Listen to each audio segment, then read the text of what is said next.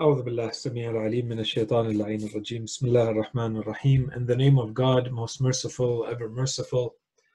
And may God's peace and blessings be upon His holy Prophet Muhammad and the purified members of his household and progeny.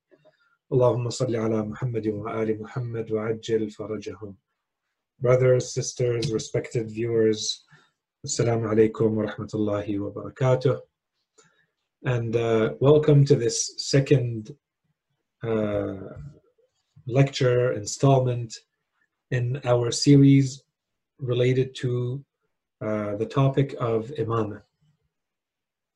I think that with what we presented until now, it should have become clear what the topic of Imameh is. What we tried to do a little bit in the last time that we met was to try to present not necessarily any arguments for the validity of the Imameh.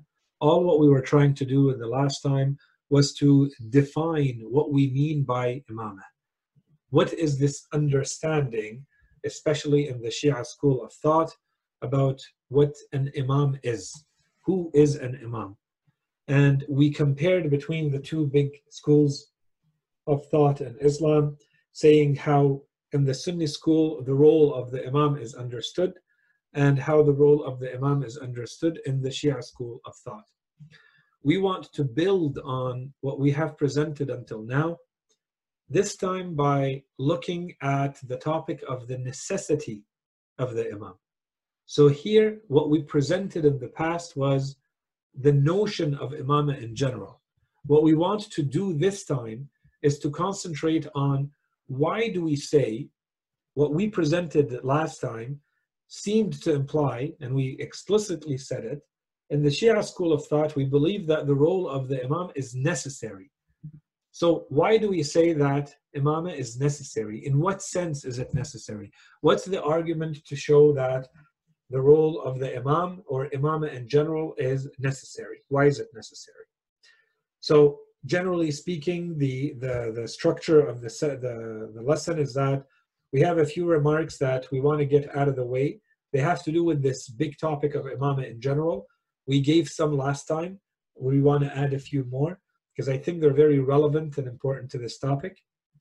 And then we'll get into this notion of the necessity of the Imamah by understanding the context against which this topic needs to be understood.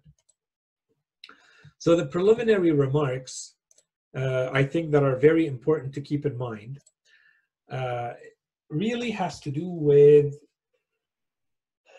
the fact, as we said, that there's perhaps no other topic in Islam that has been researched to the point that Imamah has been researched, and about which there has been so much written and so much said, and which, of course, has caused so much controversy and so much discord and so much disunity and so much disagreement in Islam as the topic of Imamah, and at times with disastrous consequences. So if we keep this in mind, and we talked a little bit about this in the last time, if we keep all of this in mind, then there's an objection that we are faced with. The objection is basically can take two big forms. One form of the objection, one format or one version of the objection is basically to say that why do we bother with a topic that has basically only led to this type of problem and discord and disagreement? Isn't this a turnoff for someone who's trying to understand this religion? So this applies even more to someone who is new to our faith, new to our religion, someone who's just entering, or someone, so this could be someone who has, let's say, just converted, or someone who has now just recently been interested in the topic of religion. And so they start studying Islam, they start studying theology, they start studying the different Islamic fields. And one of them, of course, is theology. And sooner or later, they are going to be faced with this. They are going to be faced with this topic, the topic of Imamah. And you also have people, so you have people who are the, newly entering into Islam, people who are just being exposed to the Islamic teachings, and sooner or later, all of these people are going to be faced with this big controversial topic of imamah. So, in other words, this topic is basically a turnoff. People, instead of concentrating on religion and the teachings of Islam, are going to be distracted, and they're going to focus solely on the aspect of Islam that is basically the disagreement and the discord and the controversy surrounding the imamah, and they are turned off from religion altogether because they basically get distracted with this topic instead of concentrating on Islam itself. Okay, so what's the answer to this objection? The first answer, there's a few answers that we can give here. The first answer is, if we want to study this topic, we have to start by committing to studying it in the most objective way possible. We want to get to the bottom. We want to get to the truth. And someone who wants to get to the truth should not really be bothered by the controversy so much as trying to reach the truth. What I want to understand is what really happened. What am I supposed to really believe in? Really, ultimately, that's what I'm looking for. I'm not really looking for anything else. And there may or may not have been controversy about the topic in history. It should not deter me from trying to find the truth about a topic that is important. And we're going to come back to its importance in a second. The second answer that we can give to this is that we are extremely confident in our religion, extremely confident in our faith, in this religion, in its teachings, in its beauty, in its attractiveness to anyone who actually wants to study it objectively. I'm not afraid as a Muslim to present the controversies and the disagreements related to this topic, because I'm not thinking that this religion is so weak and so fragile and so frail, so vulnerable, that if you were exposed to one controversy, one difference of opinion about one topic, then suddenly you're going to think that your entire belief system, your entire faith in this religion has been shattered. It's not like this at all. Islam is an incredibly complex and beautiful system, extremely nuanced, sophisticated, meticulous. And yes, there are parts of Islam about which there is not that much consensus, that there are disagreements, and that there are different schools of thought that have come out of it. It doesn't mean that I completely let go of the entire religion because one part of it seems to have been controversial in the past or continues to be today. I have to put the controversy aside and get to the bottom of it for myself. The third answer that we have to this is that we keep saying, we've said this a few times already, we're saying that this is considered one of the topics that have been the most discussed, the most researched. There is so much that has been written about it, so much that continues to be written and researched about it. This, what it should tell you is that this is an extremely important topic. So instead of saying that I'm going to be someone who is going to be discouraged from looking into this because of how much controversy there is around it, I should actually say this is perhaps something of a very big importance. And so I have to treat it as something important and actually get to the bottom of it, make up my own mind, know where I stand, what my position is with regards to this topic, and not be deterred simply because, there's controversy around it. Controversy or not, I cannot pretend that this topic did not exist and I can just ignore it and neglect it and move on because it was controversial. I need to know where I stand with regards to this topic if it is really this important. Or if I reach the conclusion that this is actually not that much of an important topic, then that's fine. But I have to do my research in order to reach that conclusion. Okay, so no matter how you look at it, you cannot say that simply because it may look like it's a turnoff for someone entering this religion to see how much controversy a topic has caused. Simply because of this, I'm going to neglect and put it aside and not really bother researching it. That's one version of the objection. The second version of the same objection is that the topic of Imameh has led to, as we said, disagreement and in fact disunity in Islam.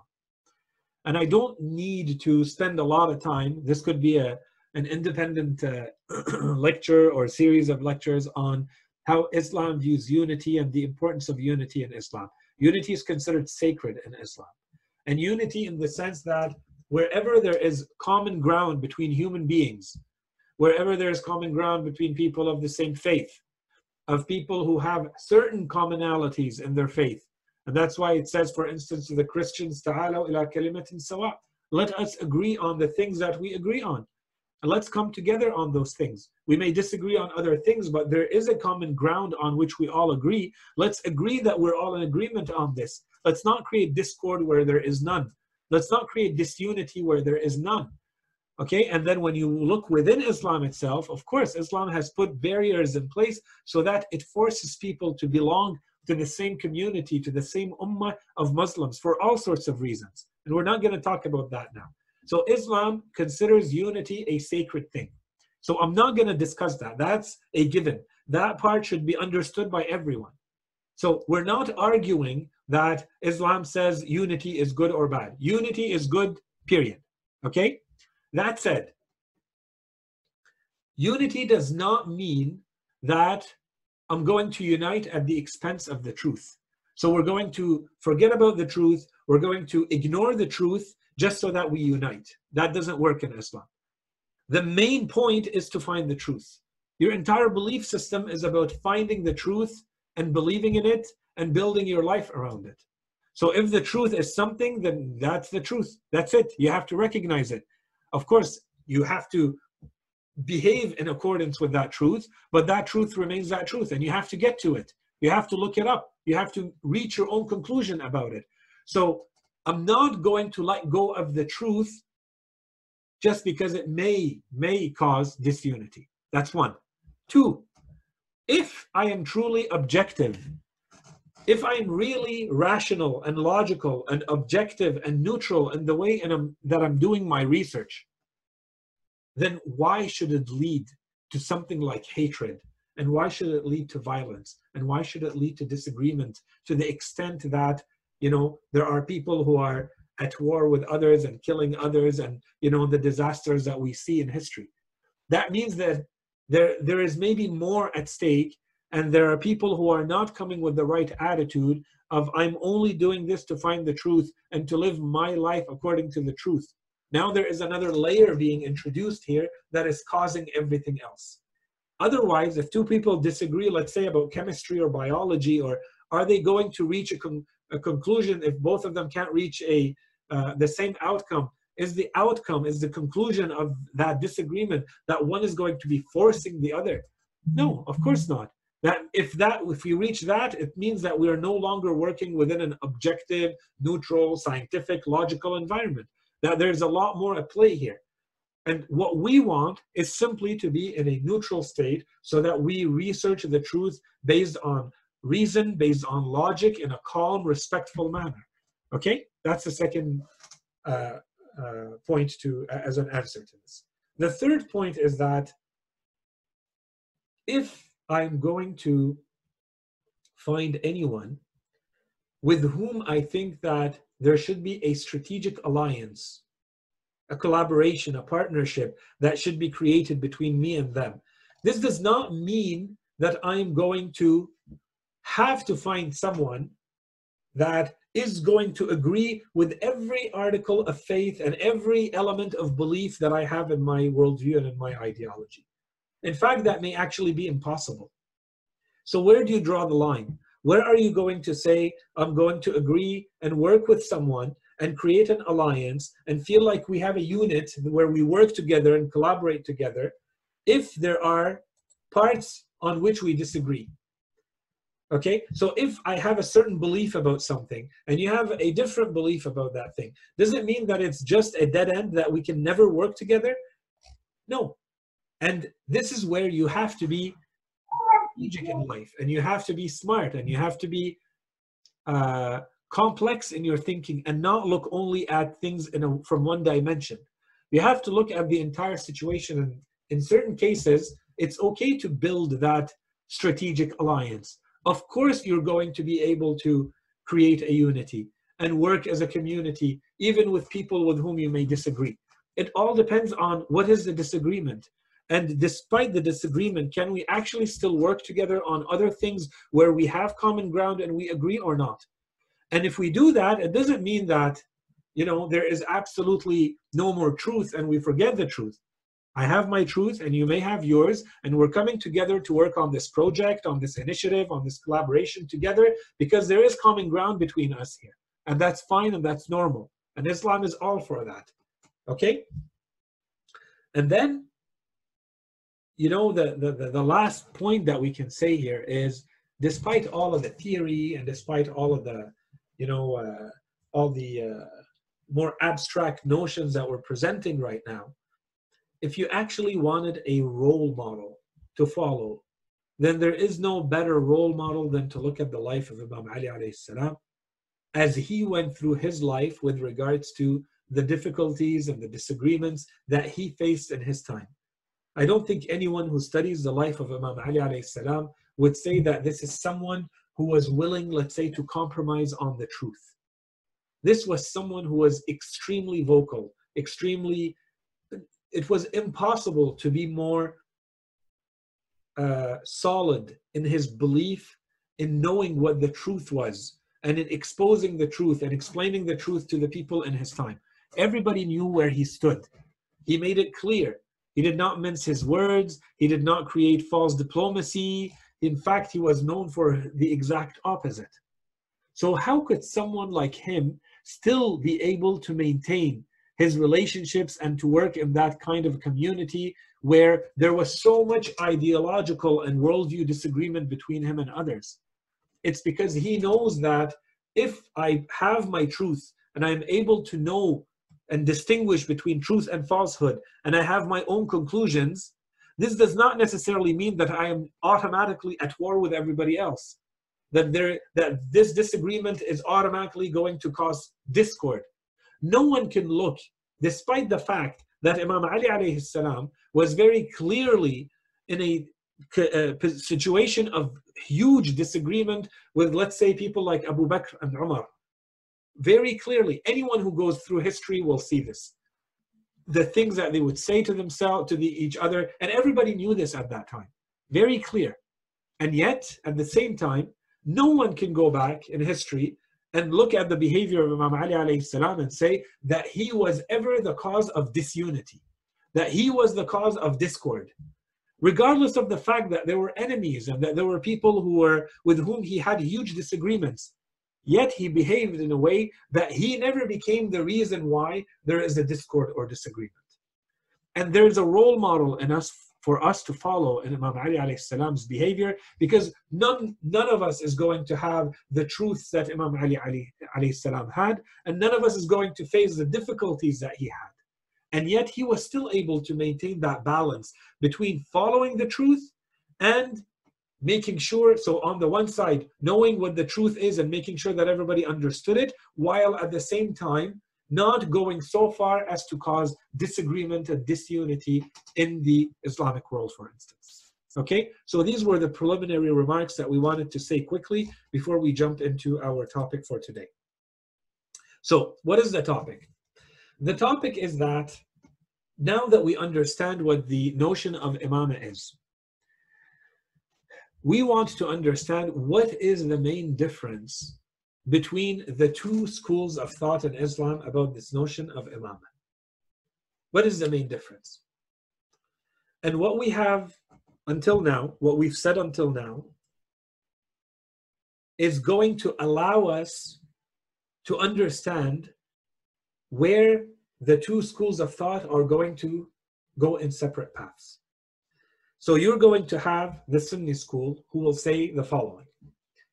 They'll say, when the Holy Prophet lived in this world, he is the one who held the reins, and we read the verses of the Quran, and we clearly established that the Holy Prophet was the person to be followed in religious matters as well as all other matters in this world, because his religion is a universal, eternal religion.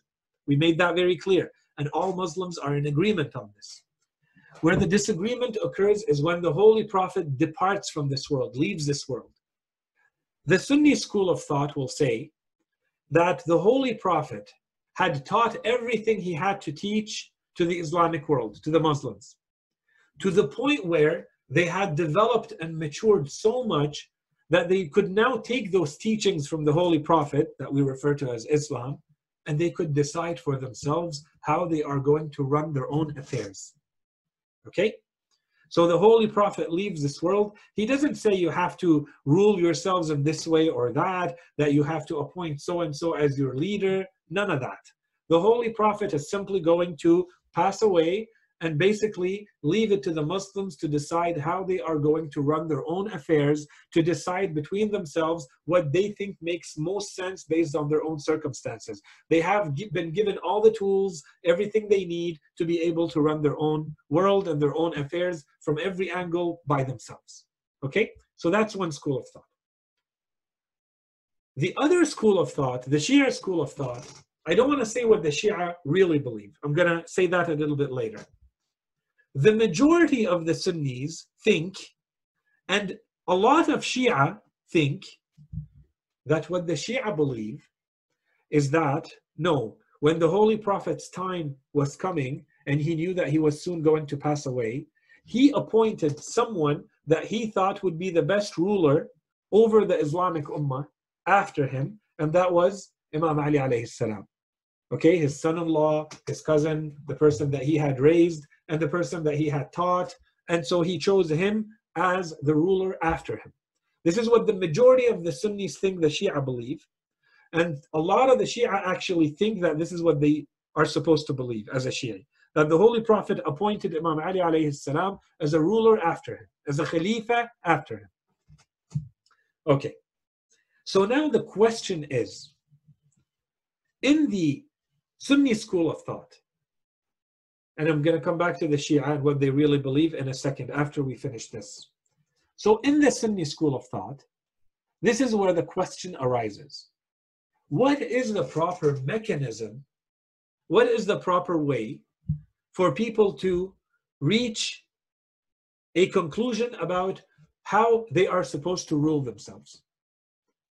Who is supposed to rule them? What type of government they're supposed to have? What's the proper mechanism for this? If they say that Islam is complete and all the tools have been given, so how does it work exactly? If we look at the history and if we look at the manner in which things actually unfolded, what actually happened?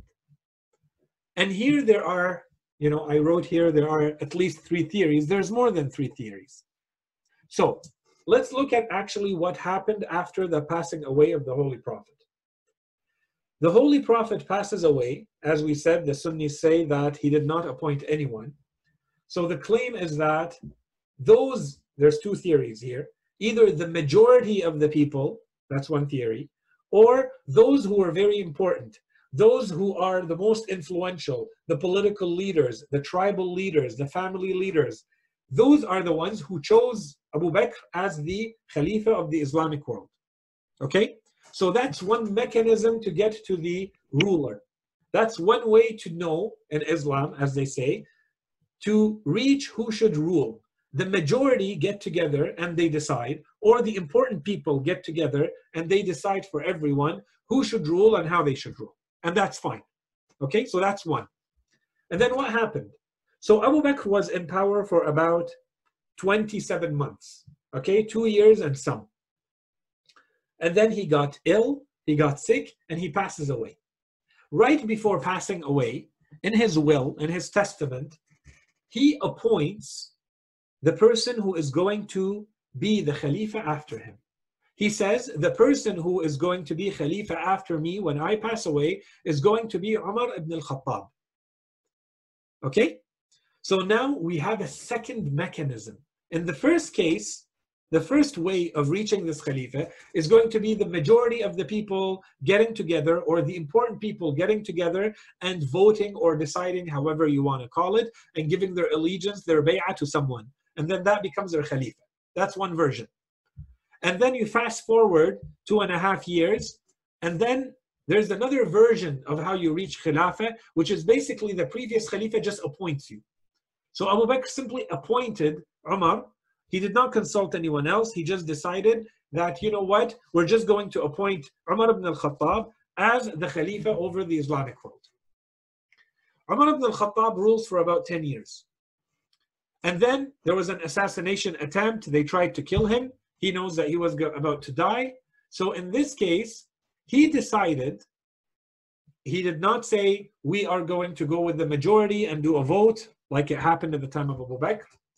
He did not say, I'm going to appoint who's going to be my Khalifa right after me, although he did allude to that, but the people he was really interested in had just died. 2 of them had died. So he decided that he was going to put a committee in place. A committee made up of 6 people. And those 6 people, he said, those are people that the Holy Prophet would be pleased with them. So I put them together, I brought them together, and he forced them, those 6 people, to sit inside a house, and he assigned, about 50, according to some historians, about 50 soldiers to stand on the side. And those people were not allowed to leave that house. They were allowed to stay in there for 3 days. They had 3 days to come up with the name of the next Khalifa, and it had to be one of them, those 6. Okay? So he chose who those 6 were. He put them in a house. He locked them up. No one was allowed to leave. If they tried to leave before the Khalifa was chosen, they would be killed. Okay?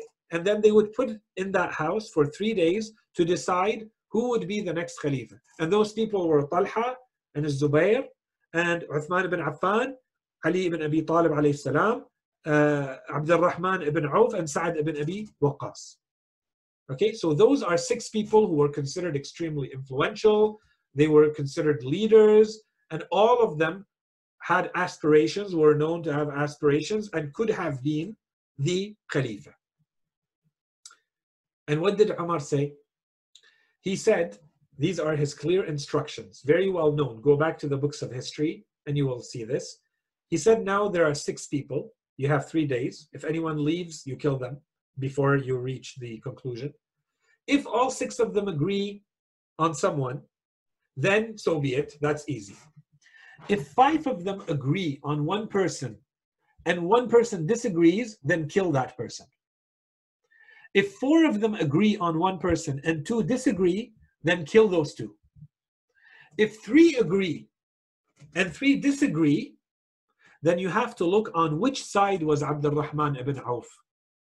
If he happens to be on this side, then they get to choose, and those 3 are to be, the other 3 are to be killed. Okay? And then after that, he also asked his son, Abdullah ibn Umar, he told him, go join them and make sure that you are on whichever side Abdul Rahman ibn Auf is going to be. So he was not officially one of the 6, but he was asked to take a position that will match that of Abdul Rahman ibn Auf. And at the time of Umar ibn al-Khattab, and as he was leaving this world, this is the mechanism that he put in place to choose the next Khalifa. Okay? So what we have first is, right after the passing away of the Holy Prophet, the majority of the people voted for Abu Bakr. So it's said. And then Abu Bakr appoints someone. That's a second mechanism. The previous Khalifa simply appointing someone after them. That's a second mechanism. A third mechanism is now the Khalifa creating a committee and saying, all the details that we have said. And that's how a Khalifa can be chosen. What if we fast forward? So, of course, the 2 names that were left in the end for these 6 people is Uthman ibn Affan and Imam Ali alayhi salam. They came to Imam Ali and they told him, we are going to pay allegiance to you as the Khalifa of the Muslimin if you are going to rule in accordance with the Book of Allah and the tradition of the Holy Prophet and follow in the footsteps and, basically the tradition of the 2 sheikhs before you, the 2 Khalafa before you, Abu Bakr and Umar. Imam Ali alayhi salam said, I will rule in accordance with the Book of Allah subhanahu wa ta'ala and walk in the Sunnah of the Holy Prophet, but no to the last condition, which is the tradition of the 2 sheikhs, the 2 khulafa. I will rule based on my own opinions. And based on this, they went to Uthman ibn Affan and they told him, we will pay allegiance to you as the Khalifa of the Muslimin, based on all the three conditions, and he said yes to all three conditions, and that's why Uthman ibn Affan was chosen as the Khalifa of the Muslimin, and he was to rule the Islamic world for the next about 12 years. Okay, so what happens then? So Umar ibn al-Khattab passes away. Uthman rules for about 12 years, and at the end there was so much corruption and so many problems, and how many family members that he had introduced, and just corruption in his government, and that people revolted against him and killed him, and he was assassinated as well. So he is assassinated without appointing anyone afterwards. The people come to Imam Ali alayhi salam and almost force him to take the Khilafah. So Imam Ali alayhi salam becomes the Khalifa, and then at the same time, the one fighting Imam Ali for Khilafah is Muawiyah ibn Abi Sufyan.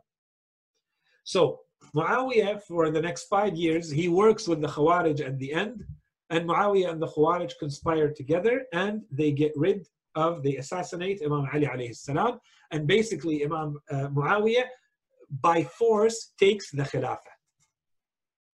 So people who have studied Islamic history are going to say, based on the Sunni school, these are all, what I said, there are different theories of understanding how Islamic rule is supposed to work and how people are supposed to rule in Islam. So now you have the majority voting for Abu Bakr. You have a Khalifa appointing the Khalifa after him, in the case of Umar being appointed by Abu Bakr. You have a committee being put in place and they get to choose, and that's what happened with Uthman. You have Imam Ali alayhi salam, who was actually chosen by a real vote from the people, who basically came to him and said, we're fed up of all the injustice and all the corruption, you need to become the Khalifa. And then he was assassinated, and by force Muawiyah became the Khalifa. That's if we look at the early history of Islam. So which one of these is supposed to be the correct Islamic theory for how you're supposed to rule? Who is supposed to rule, and how are you supposed to get in power in Islam? This is the Sunni school of thought. And of course, there are those who say there is no prescribed rule, there is no prescribed theory for how you're supposed to rule in Islam. Anything goes. Whatever works, works. So whether you take it by force like Muawiyah did, and of course if you look at the rest of Islamic history and what happened with Bani Umayyah and then Bani al-Abbas and then al-Uthmaniyin and so on and so forth, you see that this is what repeated itself. Everybody basically assassinating and doing coups and beating their parents or beating their family members to the throne and remaining in there, and the assassinations and all of that. So basically anything goes. That's one theory. Or the other theories that were presented very, very early in Islam, those are presented as, the official way of ruling in Islam. And of course, anyone who looks at this would say that this is extremely problematic. Where is the legitimacy coming from for all these people to rule? When Abu Bakr, for instance, when Abu Bakr decides who the Khalifa is going to be after him, in what capacity is he deciding? What makes it legitimate for him? What makes it valid for him to choose who the next Khalifa is? And what makes it legitimate for Umar to choose those 6 people to decide who the Khalifa is going to be? And to put this mechanism in place? Or what makes it legitimate for Muawiyah to take over the Khilafah by force and by assassinations, for instance? Where does it come from? Where does the legitimacy, even if we said, the majority get together, where does the legitimacy come from? Do people just decide by themselves? That's one issue. There's a lot more issues. Another issue is, if we look at the manner in which the Holy Prophet conducted himself during his life, and the claim that he left this world without leaving anyone in charge after him, are we really saying that these people, so people like, let's say, Abu Bakr and Umar, for instance, they were more concerned with the fate of the Islamic world than the Holy Prophet? They could not leave. Abu Bakr could not leave this world without appointing a Khalifa after him.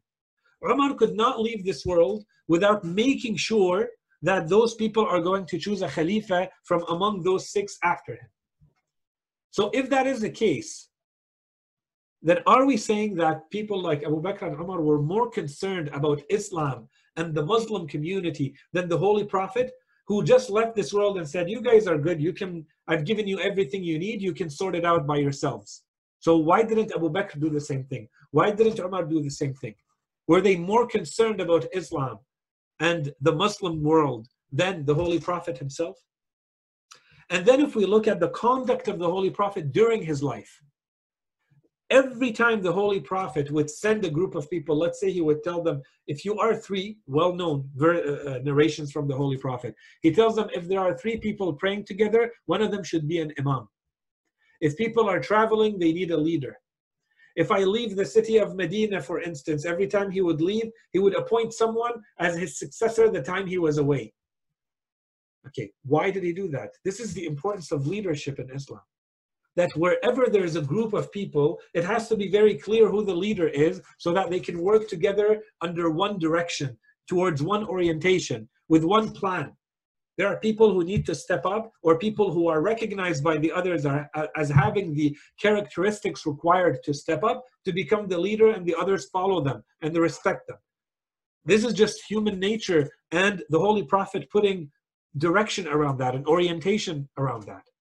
So this applies everywhere in Islamic teachings, except when it comes to the rule of Islam. Is it possible that we say this is where the exception is, and the Holy Prophet left this world without appointing anyone after him? Okay? And then if we add to all of this, the fact that the Holy Prophet warned again and again and again that after him, after his passing away and leaving this world, there is going to be a lot of discord and disobedience against Islam and rejection of the teachings of the Holy Prophet, and people who are going to flip, in the words of the Prophet and in even the words of the Holy Quran, انقلبتم على أعقابكم.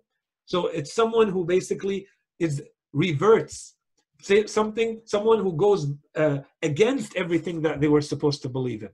And the Holy Prophet would tell them, and he would say, I'm going to come on the day of judgment, and I will be told that these are your companions. You don't know what they did after you left this world. Okay, and there are many, many narrations about this. So the Holy Prophet was already giving all the signs and explaining to everyone, prophesying very clearly that there's going to be so much disunity and disagreement while he was still alive. Explaining that this is going to happen as soon as he leaves this world. Is it possible to still think after all of this?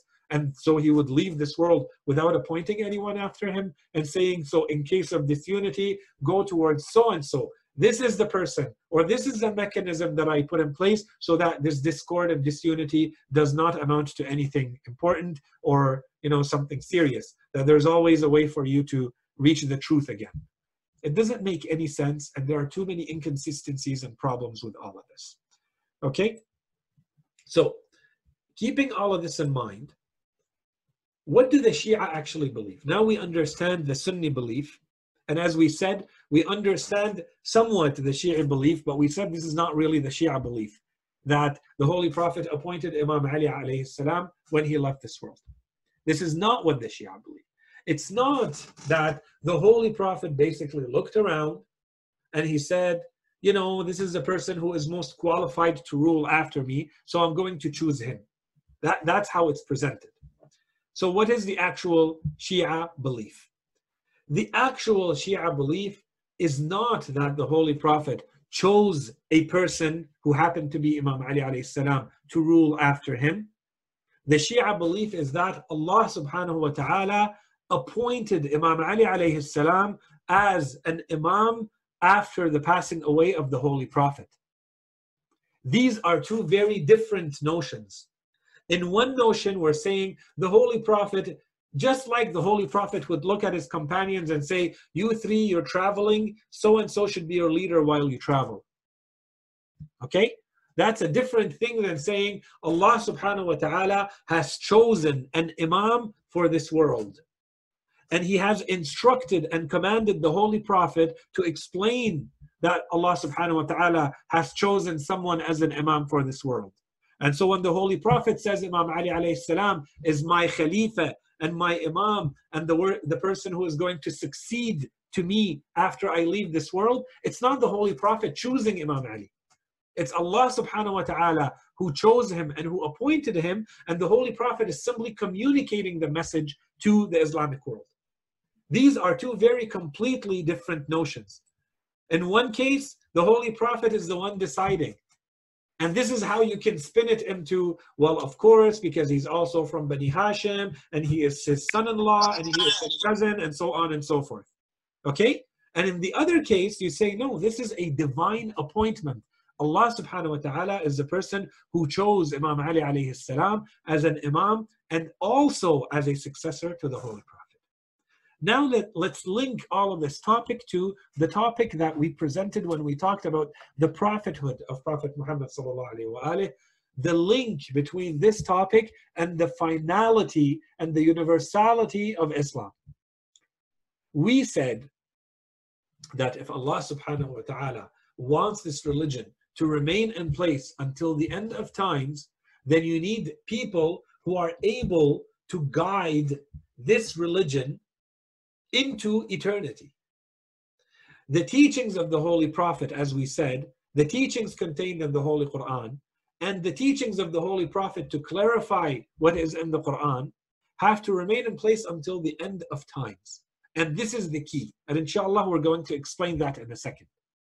So there's a link here between what Allah subhanahu wa ta'ala has put in place as a system of guidance to humanity and to ensure that that system remains in place until the end of times. And this is where we start understanding that if you believe in this notion of imamah, it's not that you believe that Allah subhanahu wa ta'ala has appointed someone as a political leader. It's not about political leadership. It's not about who is Khalifa in the political sense. It has to do with what do you believe Allah subhanahu wa ta'ala has put in place for you as a guiding system until the end of times. And that's why when the Shia discuss the topic of imamah, they don't look at it as an article of fiqh. They don't look at it as a hukum, as they say, as a secondary thing. They look at it as an article of faith. This is part of your belief system. What do you believe Allah subhanahu wa ta'ala has put in place in terms of a guidance system for you? And so just like Allah subhanahu wa ta'ala has given you guidance through the prophets, if you remember correctly, and everything that we explained, and we're going to come back to that in a second, then Allah subhanahu wa ta'ala has also given you access to this guidance and ensured that you remain within reach of that guidance through the system of imamah. This is why the system of imamah becomes necessary. It's if you believe that this is the system, Islam is the system that is going to allow you to remain guided until the end of times, that you are going to have access to the truth for all of eternity, then you are going to have a need for something more than what the Holy Prophet has given you. And we're going to explain that in a second. And that's why the Shia actually believe that whatever we said about the prophets is also going to apply to the imams. So the imam has to be someone that Allah subhanahu wa ta'ala appoints, cannot be appointed in any other way, just like a prophet is appointed by Allah. It has to be someone who is going to have a divine knowledge, so they have access to absolute truths coming from Allah subhanahu wa ta'ala. It's not like they're conjecturing and they're hypothesizing and coming up with their own answers to problems and questions that may or may not be right or wrong. No, they have access to the truth. They have access to divine knowledge. Their knowledge is divine, just like the knowledge of a prophet is divine. Otherwise, they cannot be trusted with religion. You might think they might make a mistake here.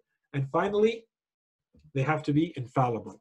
So infallible not only in their knowledge, but also in their actions. Because these people represent all of religion. And if these people are representing religion, then people will look up to them and say, if this person is making a mistake here, whether intentionally or unintentionally, then this is going to reflect badly on the religion itself. Maybe their teachings of the religion are wrong as well. So why do we talk about a necessity of the imam? We said, to summarize, to make it clear, We said Allah subhanahu wa ta'ala has guided humanity through revelation, because human beings do not have access to certain types of truth based on the tools that Allah subhanahu wa ta'ala has given them. Allah subhanahu wa ta'ala has given us reason. Allah subhanahu wa ta'ala has given us the five senses. And with this, and intuition, and our nature, and with this, we're supposed to explore the world. But how am I supposed to know what happens after I die? And how am I supposed to know what kind of prayer I'm supposed to do? How am I supposed to worship Allah subhanahu wa ta'ala exactly? So this is the stuff that a human being cannot reach by themselves on their own just with reason. They need another special type of guidance, another source of knowledge, and this is revelation. And it comes to them, to those human beings, because of Allah subhanahu wa ta'ala's wisdom, as we explained when we talked about God and His attributes and prophethood. We said Allah subhanahu wa ta'ala acts with purpose. The purpose of human beings is that they are guided, that they are given everything they need so that they can live their lives in the best possible way, in a way that is also balanced, that has a balancing not only at the religious and spiritual aspect, but also on all the other dimensions of life. And that's why the prophets are sent with all of the teachings required, so that you balance all of your needs as an individual with the needs of society, and all your own internal needs, the needs of your body, the needs of your mind, the needs of your soul, the needs of your psychology, and so on and so forth. All of these are balanced in a perfect way with the system that Allah subhanahu wa ta'ala gives you, that is called religion. Okay? Now, when we talked about the Holy Prophet, we also said that when Islam came, it also clearly presented itself as a universal religion and as an eternal religion. So this is a religion that will be in application, in effect, until the end of times, and for all of humanity to follow. Which means that it needs to be a religion that has an answer, that has a position about everything that is important in the life of a human being. And Muslims believe, and this is what Islam said from the beginning, that all of its teachings are contained in this book, in the holy book of Islam, this miraculous book called the Quran. All of the teachings are contained in it. Everybody agrees on this. The issue is that the teachings are not contained in it in a most explicit way all the time. The Holy Quran is not going to explain to you, for instance, how you're supposed to perform your prayer. It's just going to say you have to pray, and perhaps it's going to mention some of the times of the prayer. But the details of this are going to come from the Holy Prophet himself, who is therefore as much, if not more, of a religious authority than the Holy Quran while he exists. Same thing with the Imams, as we're going to see. Okay, while they are in existence, while we have access to them, they are the main source of knowledge, because I don't know how to interpret the Holy Quran without them. They are the ones who are going to tell me how to apply the verses of the Quran. The Holy Prophet is going to show me how I'm supposed to perform my pilgrimage, or how I'm supposed to fast, or how I'm supposed to pray. Yes, the general lines are explained in the Quran, but not the specifics. The specifics have to come from the concrete daily application that I see from the Holy Prophet. Okay, and if you go to the Holy Quran, this is very clear. In one verse after another, the Holy Quran tells us, for instance, in one of the verses, if there's many of them here, we have sent down the reminder to you, the dhikr to you, O Holy Prophet, so that you may clarify for the people that which has been sent down to them. Your job is to clarify and to apply this religion so that people understand what's contained in this Holy Quran. Okay, so keeping all of this in mind, now let's go back to the topic of Imamah. Now, if we look at the manner in which the Holy Prophet lived, the Holy Prophet, when he began his mission, there was a time that historians disagree about, between 3 and 5 years. Let's say 3, okay? Let's keep it minimal. The first 3 years in the life of the Holy Prophet, when he had began his prophetic mission. So let's say from the time Allah subhanahu wa ta'ala first announced to him that he is a prophet, that he needs to start inviting some people to Islam. This was called a secret mission. Why? Because the Holy Prophet was not asked to invite more than the people who are immediately close to him. And this is when Imam Ali alayhi salam and then Khadija al-Kubra believed and had faith and accepted Islam. Those were the only people at first. And then others started coming into Islam, and it was all in secret. And this lasted for about 3 years and possibly up to 5. Then after that, the Holy Prophet started preaching to those who were very close to him, his family members. And so he went to Bani Hashim, and then he slowly expanded to Quraysh, and then he started to send his mission to the rest of the world and invite more than those people to the rest of the world. While he was in Mecca, okay, so imagine those years of secret preaching take place, and then after that, and we've explained this in the past, the Holy Prophet goes through this very, very difficult time. The Muslims are there's torture and duress. Some of them are leaving to go to Al-Habasha and elsewhere because they couldn't live anymore because of all the abuse and all the transgressions against them, the oppression against them, because they're a minority and Quraysh is against them. And so they went and they hid for 3 years in a valley between 2 mountains called Sha'b Abi Talib, and they lived in there, and we are told of the extreme difficulty that they had to undergo when they lived there. They would look for leaves of trees to eat, and history tells us that multiple men, many men, numerous men would share a single date over days, over 2, 3, 4 days. They only had 1 date to eat, all of them together, so they would split it and they would eat it. Okay, that's the difficulty that they endured for 3 more years. So 3 to 5 years of a secret mission. 3 years living in Sha'b Abi Talib. And this is, the same year that Abu Talib passes away and Khadija passes away. The persecution continues. They try to assassinate the Holy Prophet. Finally, he leaves the city of Mecca and he goes to the city of Medina. And then once he is after this hijrah towards the city of Medina, there are battles that take place one after the other. 80 some battles, 82, 83, 84 battles take place during that time until the passing away of the Holy Prophet. And altogether, this is about 23 years of his prophetic mission. So I think anyone who looks at this would not think that the Holy Prophet just sat there for 23 years and explained every detail of his religion and these teachings, where he's trying to completely reform, uproot and reform an entire culture and society, to prepare them, to make them ready to carry a universal message and an eternal message to mankind. These were the conditions with which the Holy Prophet was working. So of course, there are things that today, when we look at the manner in which the Holy Prophet lived and the difficulties that he was encountering, we know that it would have been impossible for him to teach everything that this religion has to teach to humanity. The conditions were just not there. And even when he taught, his companions were not always mature enough or in a situation that allowed them to capture and understand all the nuances of his teachings, or to be able to collect those and to compile them and to make them reach the rest of humanity so that they become the best people to spread all of this to others, for instance. Okay, so when you look at all of this, you see that there are a lot of issues with the teachings of the Holy Prophet being transmitted to the rest of the world.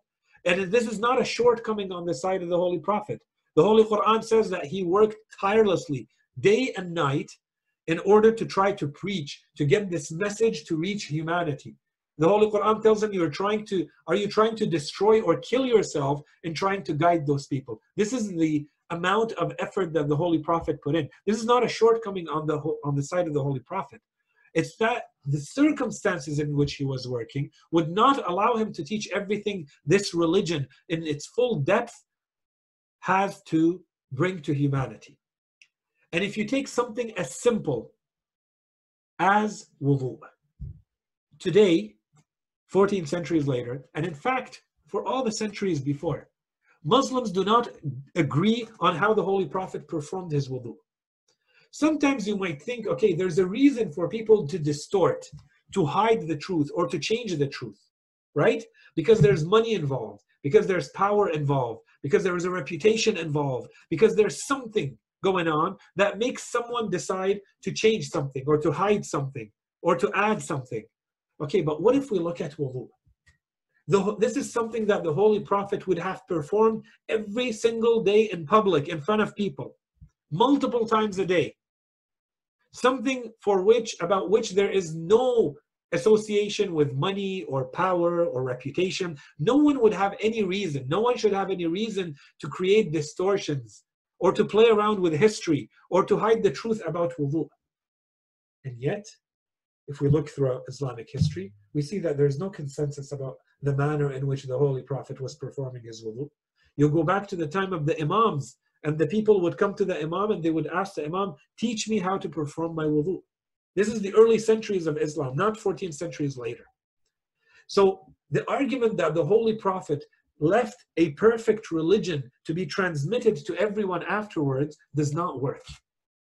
If you read Mawsu'at al-Ghadir of Sheikh al-Amini, he has at some point in volume 5, for 80 pages, he lists names of 700 people who are narrators of ahadith.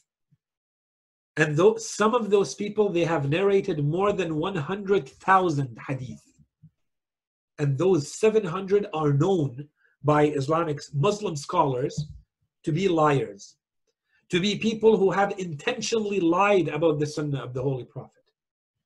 So someone to come afterwards and say the Holy Prophet left Islam in a perfect state and in a complete state for people to take all of this and just apply it in their lives does not work. And everybody who studies Islam knows that this does not work. So what is the alternative? If Islam is truly universal, if Islam is truly eternal for all of humanity to follow, and yet this is the state of Islam, where we are completely lost and we don't know how to go back to the truth, what do we do? What happens after the Holy Prophet passes away? And we heard the Sunni response, the Shia response to all of this, is that Allah subhanahu wa ta'ala chose for this religion, He chose Imams. He chose to complete the cycle of prophethood with a cycle of Imameh. And those Imams are going to play the same role as the Holy Prophet performed, so that they would carry this message and continue to apply the religion as the Holy Prophet did, so that even though the Holy Prophet did everything he could during his time, you would have 12 Imams continuing to teach the Islamic world, and therefore the rest of humanity, continuing to teach Islam and to apply Islam day in and day out, showing people, depending on the circumstances that are happening, how Islam truly is and how it is applied, and what is Islam's answer to this question and to that problem and to that social need or individual need. Things that may not even have existed in the time of the Holy Prophet, and the Imams put in place an entire network and a system and an infrastructure of principles and rules and manners to teach their followers how they are to understand the Holy Quran and how they are supposed to apply the principles of this religion, so that they can take them and apply them to anything that they may ever encounter later in life until the end of times. And this is the difference between the Sunni theory and the Shia theory about what happens when the Holy Prophet ﷺ passes away. And this is what the Shia mean when they say that the Imam is necessary. Because this religion could not have been a religion that is truly universal and eternal, knowing what we know about how Islam was not really transmitted, and that it was distorted, and that was kind of incomplete because of everything that happened early in Islam. Islam could not be universal and eternal because it's not being acquired, it's not reaching the people as it's supposed to, unless you have a safeguard, unless you have someone who represents this religion, and who represents this religion in a perfect and complete way, just like the Holy Prophet did. Otherwise, you can't rely on those people. They might be really good people. They might be, people who are working really hard, like a scholar. But that's very different from saying you have someone who is infallible, who is divinely appointed, that Allah subhanahu wa ta'ala puts in place to ensure that this religion remains intact and that its truths can reach the maximum amount of people and remains in effect until the end of times. And this is what we understand by the notion of an Imam. Okay? And so, the Holy Prophet, sallallahu alayhi wa alih, we said, was protected by revelation. This is what? Who said that? When we said that the Shia believe that their Imam is someone who is infallible, someone who truly represents religion, someone who has access to divine knowledge, A lot of people are going to say, okay, that makes sense. The question is, the question is, when there are claims, when we studied religion, when we studied prophethood, we said we want to be able to eliminate because there might be too many claims. We can't spend time studying everyone. So this claim that there is someone who says openly, I represent religion, I represent God on earth, I am infallible, I have divine knowledge. You can ask me about anything and I will tell you the truth, the absolute truth about it. I am equivalent to the Holy Quran. I am the interpretation of the Holy Quran. Has anyone in the history of mankind, has anyone dared to say something like this except the Imams of Ahlul Bayt? No. And this is where, as they say, the rubber hits the road. This is where you see the truth. This is where you understand that the truth, this theory that the Shia believe in is not coming from nothing. It's that there are only very, very select few people who have ever dared to say those words. To have dared to say, I am infallible, I have access to divine knowledge, that I am appointed by Allah subhanahu wa ta'ala to rule over you and for you to follow me. If we go to the other side, even the people who ended up becoming the rulers and who ended up becoming the people who were appointed as leaders in the Sunni world, what do they say about themselves? Do they make any such claims as the Imams of Ahlul Bayt have made or not? So this is where you see, for instance, when Abu Bakr, he was appointed as a leader, when people came to him and took the allegiance, and he took to the pulpit of the Holy Prophet, he climbed the pulpit, the minbar of the Holy Prophet, and he started giving a speech. And he said, as for the Holy Prophet, he was protected by revelation. As for me, I have a devil that overcomes me from time to time. So if you see that I am upright, that what I'm doing and what I'm saying is correct, then help me continue to be correct and support me in this. And if you see that I'm transgressing, that I'm going in an incorrect way, saying incorrect things, that I'm mistaken, then rectify my path. So when Abu Bakr took over, he's openly saying, as for me, I have a devil that overcomes me. Okay. So in other words, he is saying, I'm just a human being like you. There's nothing wrong with saying that. In fact, we could say how beautiful that your political leader can take to the pulpit and say, I make mistakes like everybody else. So if I'm doing the right thing, help me. And if I'm doing the wrong thing.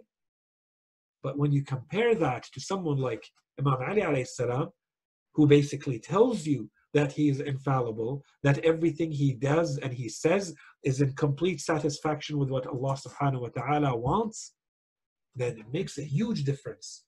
If you had no one making that claim, and if you had no one who was going to say that I am the representative of God on earth, then this may work as an alternative. But when you have people, let's say when Umar became a Khalifa, he openly said the Khilafah of Abu Bakr was an improvised accident. And he says, وَقَاللَّهُ الْمُؤْمِنِينَ شَرَّهَا. Okay, the Khilafah of Abu Bakr and the manner in which it happened was a mistake. It was an improvised mistake. It was falta. It was something that should have never happened, but it happened. We're not sure how, but it happened. And Allah subhanahu wa ta'ala safeguarded and protected the believers from all the wrongs that could have ensued, all the bad consequences that could have happened, all the evils that could have happened from it. That's what he says. No one in there, even those who have been later appointed as the leaders, have ever claimed that they are infallible or what everything that they do is correct or that they represent God on earth. Every time these delegations of Jews and Christians and the Romans would come to the Islamic land and they would want to meet the Khalifa and argue so that they show publicly to the world that Islam is not a true religion. Okay, so this would happen all the time in the time of Umar. And every time this happened, Umar would send for Imam Ali alayhi salam to come and answer their questions. And their questions came from deep within their scriptures, things that had been passed on generation after generation. And no one knew the answer to these in the Islamic world. So they would go to Imam Ali alayhi salam, who would answer them. And Umar would repeat those words, لا أبقاني الله لمعضلة ليس لها أبا الحسن لولا علي لهلك عمر, and so on and so forth. Were it not for Ali, Umar would have perished. May God protect me from a problem for which I do not have Abu al-Hasan, and so on and so forth. Okay, so do you see the difference between the claim? The claim on one side is, I'm just a person like you. I know some stuff, I don't know some stuff. I make mistakes here, I may not make mistakes there. So help me when you see me doing good, and help me when you see me doing bad. Whereas on the other side, you have the Imams who are telling you, I am the representative of God on earth. You want God to be pleased with you, then make sure that I am pleased with you. It's a completely different understanding of what the role of the Imam is. And if you look at the role of in history and what the Khulafa have done, I mean, this is just the beginning to talk about, what Abu Bakr says, what Umar says, and so on and so forth. If you were to look at the other Khulafa, it is not even, we don't even need to go into those details. So with this, inshallah, we have made clear the main argument for when we say that humanity requires, out of necessity, imamah. And we're not saying this in the sense that Allah subhanahu wa ta'ala had to send an imam. We're saying that given the type of context that we had, that people were faced with, the circumstances at the time of the Holy Prophet that did not allow him to teach Islam fully for a group of people who could take it and keep it as is and communicate it to the rest of the world, then it makes sense for us to say, and Allah subhanahu wa ta'ala therefore chose to complement the cycle of the Holy Prophet with a cycle of Imamah. It's in that sense. Otherwise, no one can impose on Allah subhanahu wa ta'ala to have or not to have a cycle of Imamah, for instance, as the exact same argument as we said for the prophethood. No one can impose on Allah subhanahu wa ta'ala. We're just saying that it makes sense for us when we look at all the circumstances now to say, this is how we can ensure that the guidance is complete to humanity, that the guidance reaches the maximum amount of people, so that with time and in time, there is enough truth out there for enough people to be guided and until the end of times. Okay? Now, I don't want to take too long, but there were two quick questions that I received, so I wanted to answer them. The first question is really not relevant to the topic, but it's something that was raised based on something that we've discussed in the past, and this is the topic of reason. So just to be clear, the relationship between reason and faith, and knowledge, reason and faith, does reason change based on our worldview or not? Reason, when we have used the term, we've used it in two ways. We said there's a true reason. Reason is basically your faculty, your ability to discern, to judge, to use logic. And it doesn't change from one human being to another, from one culture to another, from one time to another. Reason is reason. A rational argument is a rational argument. It doesn't change. It's always going to remain valid and the same, and that does not change. Okay? So this part, inshallah, this is clear. Now, what about a worldview? A worldview is basically what you have put in place to understand the world and your place in it and how you experience it. So this, of course, changes. Now, we may have said in certain lectures, it seems that we're saying that reason is changing. Reason does not change. What we were saying is that there are people who distort the meaning, and who say, for instance, reason, when what they really mean is natural science. So they say, for instance, someone is not using rational arguments, not using reason, when the truth is they are using reason, but they may not be relying on natural science. And we, I think, explained in enough detail and in depth that natural science is not equal to reason. These are two completely different things. Natural science is natural science. This is what humanity has been able to discover about the natural world, with their senses and with their reason. And it may change tomorrow, and it may not change tomorrow. This is open for experimentation. There is truth and there is falsehood in it. And it's always evolving and developing. This is different from reason, which is just logic in itself. Reason is not going to change. Reason is the laws of logic that all human minds are going to agree upon. Okay, so reason is reason. So be careful, that's what we were trying to say. Be careful from those who are trying to use natural science and say, if you disagree with my theory of natural science, for instance, how the universe began, or how evolution happened, or, if you disagree with this, then you are not following reason, that you are not being rational. Those two are two completely different things. That's what we were trying to say. This is in short, and inshallah it's clear. If it's not, we can explain it more. I just don't have time before the salah. The second question we received was that in the last week we mentioned some verses of the Quran that talk about the notion of imamah. And of course, those need to be explained in detail. Okay, and we did not explain them. We simply read the verses.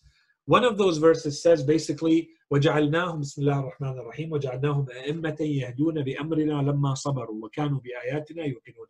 Allah subhanahu wa ta'ala says, and we have made them into imams, وَجَعَلْنَاهُمْ أَئِمَّةً, who guide based on our command, يَهْدُونَ بِأَمْرِنَا, when لَمَّا صَبَرُوا, when they had shown patience, وَكَانُوا بِآيَاتِنَا يُوقِنُونَ, and knowledge, and when they had certainty about our signs.